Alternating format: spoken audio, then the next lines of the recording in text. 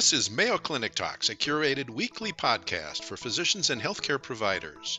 I'm your host, Daryl Chutka, a general internist at Mayo Clinic in Rochester, Minnesota. Nutrition is so important to our health. What and how much we eat can help keep us healthy or increase our risk of developing a number of health problems, including cardiovascular disease, diabetes, malignancy, or a variety of degenerative health conditions. Unfortunately, many of our patients obtain their information regarding nutrition from the media, which, as you know, is often very inaccurate. It's our responsibility as primary care providers to assess the patient's nutritional status and give them accurate information regarding dietary changes they should make in order to remain healthy. This starts with the nutritional history. Yet, very few of us have had any formal education in nutrition. How do we take a nutritional history? What are the important questions to ask? We'll discuss this and other important nutritional issues with Tara Schmidt, a registered dietitian at the Mayo Clinic. You're listening to Mayo Clinic Talks. Tara, welcome and thank you for joining us today. Thank you for having me. Well, let's start by talking about why nutrition is so important. It has both potential to cause good things and bad things. So, what are the benefits of staying on a healthy diet? Yeah, you kind of stole my answer from me in your Oh, introduction. sorry So about that. you did it fabulous. I like to remind people that nutrition can have an impact on almost every organ system in the body, right? So you could name an organ and I can find something that could be related to whether that be good nutrition or poor nutrition. So we can spin this preventatively and talk about, all right, if we have the best possible nutrition, what benefit are we giving to the body? Or the opposite of what are we putting ourselves at risk at if we have poor nutrition? So you mentioned it, heart disease, metabolic syndrome, certain cancers. 5 of the 8 leading causes of death in the United States actually have a known nutritional influence, which is a little scary, right? It is very scary. So, as I mentioned, I had no formal training in nutrition back in medical school or Yeah. residency, and maybe it's different now, but summarize everything we need to know about nutrition in the next 2 minutes. Start with the different types of nutrients, macronutrients, micronutrients. Yeah, my answer is going to be send your patient to a dietitian who did, right, get formal Okay. training in this topic. But macronutrients I describe as often calorie containing. So think carbohydrates, fats, and protein all contribute calories to our diet. Alcohol is technically one because it has calories per gram. And you could also think of water as a macronutrient. These are the nutrients that our body needs in larger amounts, whereas micronutrients would be our vitamins and minerals, not calorie containing and needed in the body in smaller amounts. So, what do you see as the more or most common nutritional problems in our population right now? This probably is going to be a whole nother talk, but can I bring up Yeah, obesity? Because you bet. You bet. that's Oh, it, right? that's an important issue. Yeah. And obesity as a disease state itself is then linked to so many other chronic diseases. So we have kind of this hub of obesity as a disease state, and then the link it has to diabetes, cardiovascular health, cholesterol, blood pressure, metabolic syndrome, you name it. So obesity was the first thing that came to my mind, especially in America. What else do you see? What else do we see other than too much nutrition? Yeah, so in malnutrition, and this is an interesting concept, you can be malnourished and have obesity. Being malnourished is simply not having enough of the right nutrients. So when sometimes we think of malnourished patients, we assume that they're underweight, but that's not necessarily true. So a lot of times it is the specific condition that we are trying to help a patient better or improve that will bring them to a dietitian. So you've got dietitians across the clinic. We are Hmm. in renal, and we're in the cardiology, and we're in diabetes, and we're in bariatrics, and we're in peds, and we're in OB, because what you eat impacts all of these things. So in terms of what we're doing too much of, in America specifically, we're talking sodium, saturated fats, and added sugar. And what we are certainly not getting enough of is fruits and vegetables. And I think everyone knows that, but it's still true and it remains true year after year after year. And we're going to talk about this a little bit later. And I think our patients are getting tired of hearing that from I us, although know. it is important information. But I Yeah. think that's why some of these more bizarre dietary recommendations that they're seeing on the internet are popular. They think, wow, I could eat 26 cinnamon rolls a day and lose weight. And that's more appealing than eating fruits, vegetables, and so Mhm. forth. People want nutrition to be exciting and new. And I think it's good news. Apparently, the media thinks it's bad news that it's not that different. I will Mhm. sometimes tell a patient, what did you learn in elementary school, right? Were you taught to make sure to have some kind of calcium? I don't care if it's milk or not, but something calcium, something that is a fruit, something that's a vegetable, something that provides your body with protein, and something that provides your body with energy. And everyone kind of nods their heads. They're like, yeah, I'm like, okay, Mhm. run with that because that's not how the majority of us are eating. And it's not that exciting, but it still remains true. I don't know how many more studies, you need about how poorly we're eating. Yeah. And that go back to we're still doing the same incorrect things, and what is correct for the body is still not happening. So Yeah. I know it's boring, but it's true. Yeah, I think, so much important stuff in our life we learned in elementary school. We just got to go back and remember all that stuff. Except those parallelograms. I've never used a parallelogram in my career, right? So I don't know why we have to learn that. Well, I never used calculus either. When we see our patients, one problem we have as primary care providers is we need to be as efficient as we can because it seems like every year we're getting less and less time to see our patients. So, how can we assess their nutritional status? Is there anything that can make our life easier? Surveys, screening instruments, anything out there like that? Yeah. So, my first question when I speak on this topic, especially to physicians or other providers, is what are you going to get out of it? So, if you are going to go in depth and do a formal, let's call it a 24-hour recall with your patient and spend the time to do that, what are you going to do with it? So, if you're not going to utilize the questions that you're asking and those questions are not going to be purposeful in your visit, then skip it. We know a lot of patients have what we call questionnaire fatigue, right? They fill out all Hmm. these questions. I'm a patient, Right. right? I fill out 17 questionnaires for my child before he goes to a well child. And it's important to me that that information goes somewhere or that it's utilized. So if you're going to ask the questions, my best advice would be that they are tailored questions related to your patient. So if you're seeing someone for hypertension, instead of a 24-hour recall, let's have a conversation about your frequency of processed foods or your frequency of restaurant eating. If you have a patient who has uncontrolled diabetes, let's have a specific conversation about their carbohydrate intake, whether or not they're taking their insulin, if that's on board.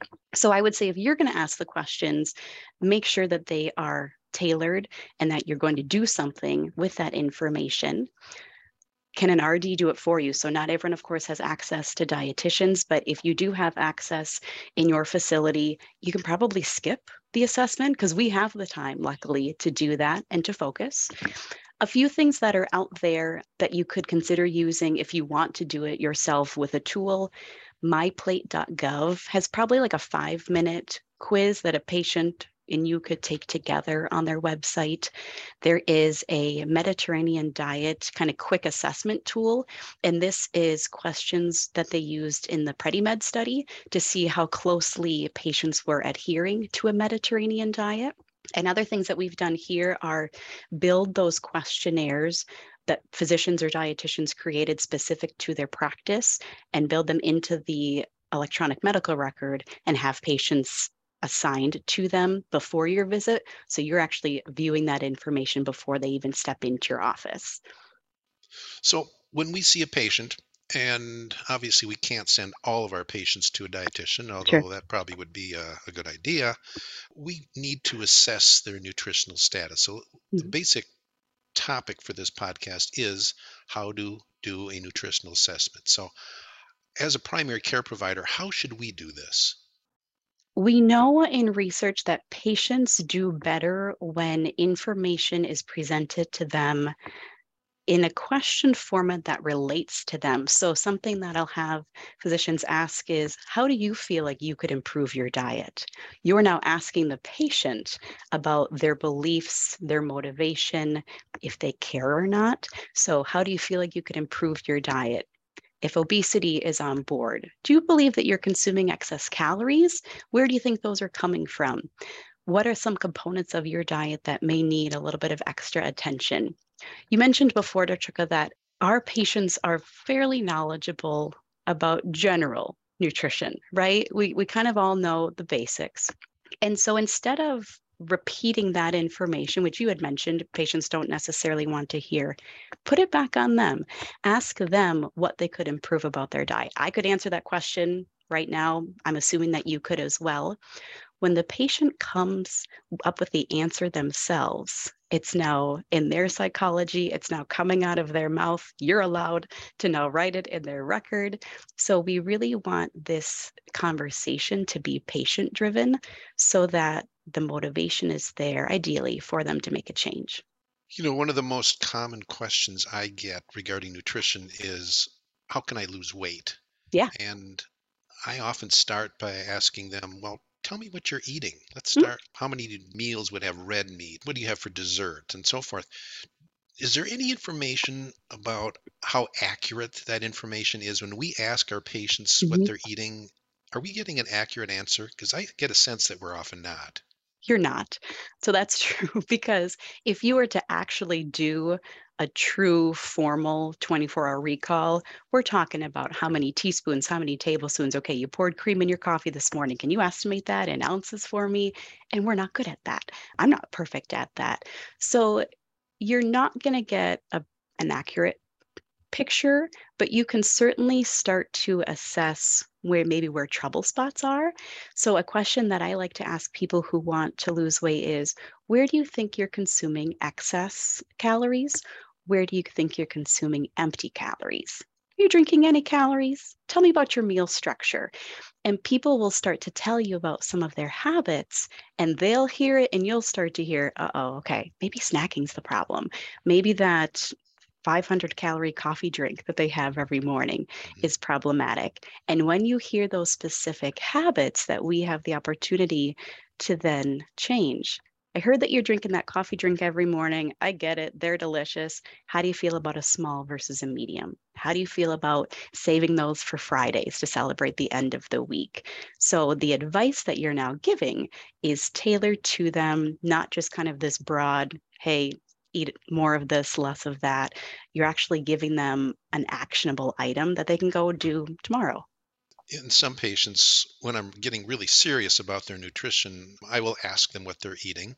And then I ask them sometimes to do a diary for a week. Write Absolutely. down everything you eat. And it's often very eye-opening where a patient may say, well, I have a couple of cups of coffee in the morning.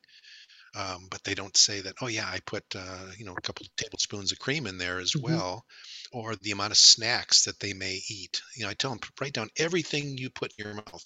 Yes. And it's very eye-opening where some of these hidden calories come from that they didn't think about when they first told me what they're eating. So I Yes. find that somewhat helpful. Self-monitoring, what you're talking about, so tracking, is one of the main predictors of long-term weight loss. So when we study weight loss maintainers, people who have lost weight and kept it off, those are the people we want to study, right? Those are the Mhm. important ones. One of the most common tools that they're using to keep that weight off is self-monitoring. So I'll tell patients, I don't care if you use post-it notes or an app that costs $100 a day or a free app or a paper journal.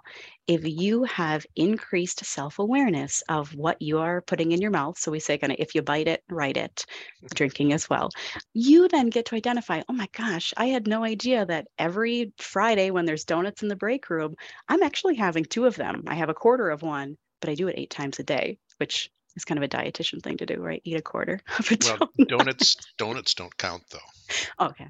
Because Yeah, there's a hole in the middle. right. Yeah. So self-monitoring is absolutely something that anyone could use to really assess any component. So if you feel like someone is struggling with hydration, have them start tracking their fluid intake. If someone is struggling with weight management, have them start tracking their calorie intake. Mhm. It puts that work back on the patient, which they're not always a huge fan of, but then also puts the insight into that Yeah. patient so that they can identify changes. Yeah, I find it very educational for the patient, for them to Exactly. realize all these little things that they didn't think about that really add up. And then it's not you or I telling them what to eat. Hmm. It's the patient identifying, here is what I'm eating. And then maybe together, with a physician or other provider or dietitian, you can come up with some potential changes. Hmm. So, which patients might we be seeing that would really benefit from seeing a nutritionist or a dietitian? Absolutely. So, again, think of those disease states that may benefit or improve with changes in nutrition. So, I have colleagues who specialize in CKD or in kidney stones, diabetes, of course, obesity, pregnancy, GI disorders, allergies, oncology, patients who are underweight, patients who are undergoing a transplant. We have a big population of cardiovascular patients. So, that was a long list. Was that Yeah, enough for you? yeah. So I was basically, thinking about my everybody. colleagues, everyone.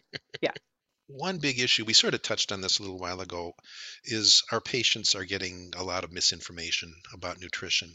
They're seeing it on the internet, they're reading about Hmm. it, they're hearing it from their friends. When we hear some of this stuff, we just kind of are shocked by some of the bizarreness of what they've been told. How do we convince them that this information is not actually correct? Yeah, my blood pressure is like rising as we Yeah. speak. I think it's important for medical providers to teach their patients about what a reliable resource is, right? So if you remember in college, we were taught, okay, these are credible resources. Look for, a .edu or a .gov. These are non-credible resources, Wikipedia, Google, et Hmm. cetera. So if we can give our patients a 30-second brief on reliable information, where to find it, what to look for. Is the author credible, right? Does this sound like reasonable information? Even so, sometimes patients will say, all right, so my friend's cousin's dog walker told me X. What do you think? And I'll say, can you repeat that back to yourself? And I'm being completely serious, and I try to do it politely. I'll say that out loud again. And with your knowledge, tell me if that sounds like a good idea, or tell me if that sounds reasonable. And most of the time, patients can be a reasonable sounding board, even for themselves and kind of for all of this craziness that's on the internet. I was going to use a more inappropriate word. If you can convince them that they know enough, they can usually be reasonable in navigating that space. Are there some reliable sources that you refer your patients to? I do. MyPlate.gov, right, is our government's website and has the MyPlate, which is formerly the Pyramid when I was growing up, dietaryguidelines.gov, so the United States dietary guidelines that are put out every 5 years. EatRight.org is the Academy of Nutrition and Dietetics website. So AND is the governing body of registered dietitians in America. So EatRight.org is always a good space. And then think of the other kind of national institutions or governing bodies that you could rely on for guidelines. So, American College of Cardiology, American Heart Association, American Diabetes Association, National Cancer Institute. Am I allowed to promote mayoclinic.org? Sure, go ahead. um, so, think about what you may consider to be a reliable resource. And there's typically a section that's more appropriate in terms of reading level, understandability for patients on those websites. Okay. Now, I want to very briefly discuss nutritional supplements, and I realize we could easily spend one, if not several podcasts on nutritional Sure. supplements. But I see this a lot. So many of our patients are taking various supplements, Mhm. and do our patients need these? Are there any that are really of value to them? They're of value to someone if they're deficient in that Hmm. nutrient. I can sometimes categorize supplements into harmful. This thing may harm you. Neutral, right? Maybe wasting a little money, but I don't think it's harmful. Not positive that it's helpful, but go ahead. And then helpful. You are deficient in vitamin D, therefore, Hmm. I'm going to ask that you take a vitamin D supplement, or you are not consuming enough dietary blank from my assessment of you. It would be recommended that you get at least the recommended amount of that. So that's how I categorize them. And then, of course, depending on that person's medical history, we have patients who are at higher risk of deficiency. So even if there's not a deficiency present, we'll ask patients sometimes to take supplements. So think of a prenatal multivitamin. We ask women who would potentially get pregnant to start taking a prenatal so that we lower their risk of deficiency. Patients after bariatric surgery, et cetera. I think one of the biggest issues I see regarding nutritional supplements is over supplementation with vitamin D. You mentioned D a Sure. little while ago. And I have been checking vitamin D levels in some patients who are on large doses of Hmm. vitamin D supplements. And it's amazing. I've checked this myself. There are a variety of doses available over the counter, including up to 10,000 units per capsule, with no instructions on the bottle. And most patients, and rightly so, assume that one pill is one daily dose. Sure. And I have had patients taking 10,000 units a day, and their D levels are sky high. Yeah. And I think that's one of the biggest issues with at least vitamin D supplement. I find a whole lot more excessive vitamin D levels than low levels. Because this is technically out of the scope of a registered dietitian if we're talking prescriptive. So I will always say, please share with your medical provider any supplement you're taking. If you want to have a picture of the label on your phone instead of bringing in your duffel bag, which I've seen before, an actual duffel bag. Hmm. And at Mayo, we can also get a complimentary medicine consult or even like a polypharmacy Yeah. consult. And I love to see what the pharmacists do because most of it is red pen Hmm. crossed out. Right. So that's a huge benefit that we have. But I do see what you see as well, which is this over supplementation with the assumption from the patient that more is better, Right. which is not Right. always true. And I think this has just been an informal study that I have done, but it seems the more nutritional supplements patients are taking, the harder it is to get them to stop even one of them. Mhm. If they're just taking one or two and you feel they're not healthy for them, they're willing to stop. But Yeah. somebody who comes in taking 25, 30 things, I find it's almost impossible to get them to change their habits. But And we lecture a lot about bioavailability and synergistic foods. So when you are taking a supplement form of X versus eating that, micronutrient in an apple or in an orange, what you're getting from the food is going to be significantly more beneficial because of how foods interact with each other. So I will have a conversation of, do you not feel like you're getting that in your diet? And if you don't feel like you are, can we talk about some of the ways that we could maybe get you that nutrient from a food source? And hopefully that may convince the patient to maybe consider one, adapting their diet for the better, and two, eliminating a supplement. mhm. Well, Terry, you've given us some really important information on nutrition. Can you summarize our discussion by giving us maybe two or three key points? Yes, if you're going to have a nutrition conversation with your patients, make sure that it is purposeful, make sure that it is focused on the patient that you're in front of, and make sure that there's going to be something that comes out of it, right? Whether that be a referral or a conversation. Patients don't want to provide information just for fun. Tailor it to that patient's interest, to that patient's motivation. Refer to an RD if you have the availability, only because that person would have expertise and the time to do this.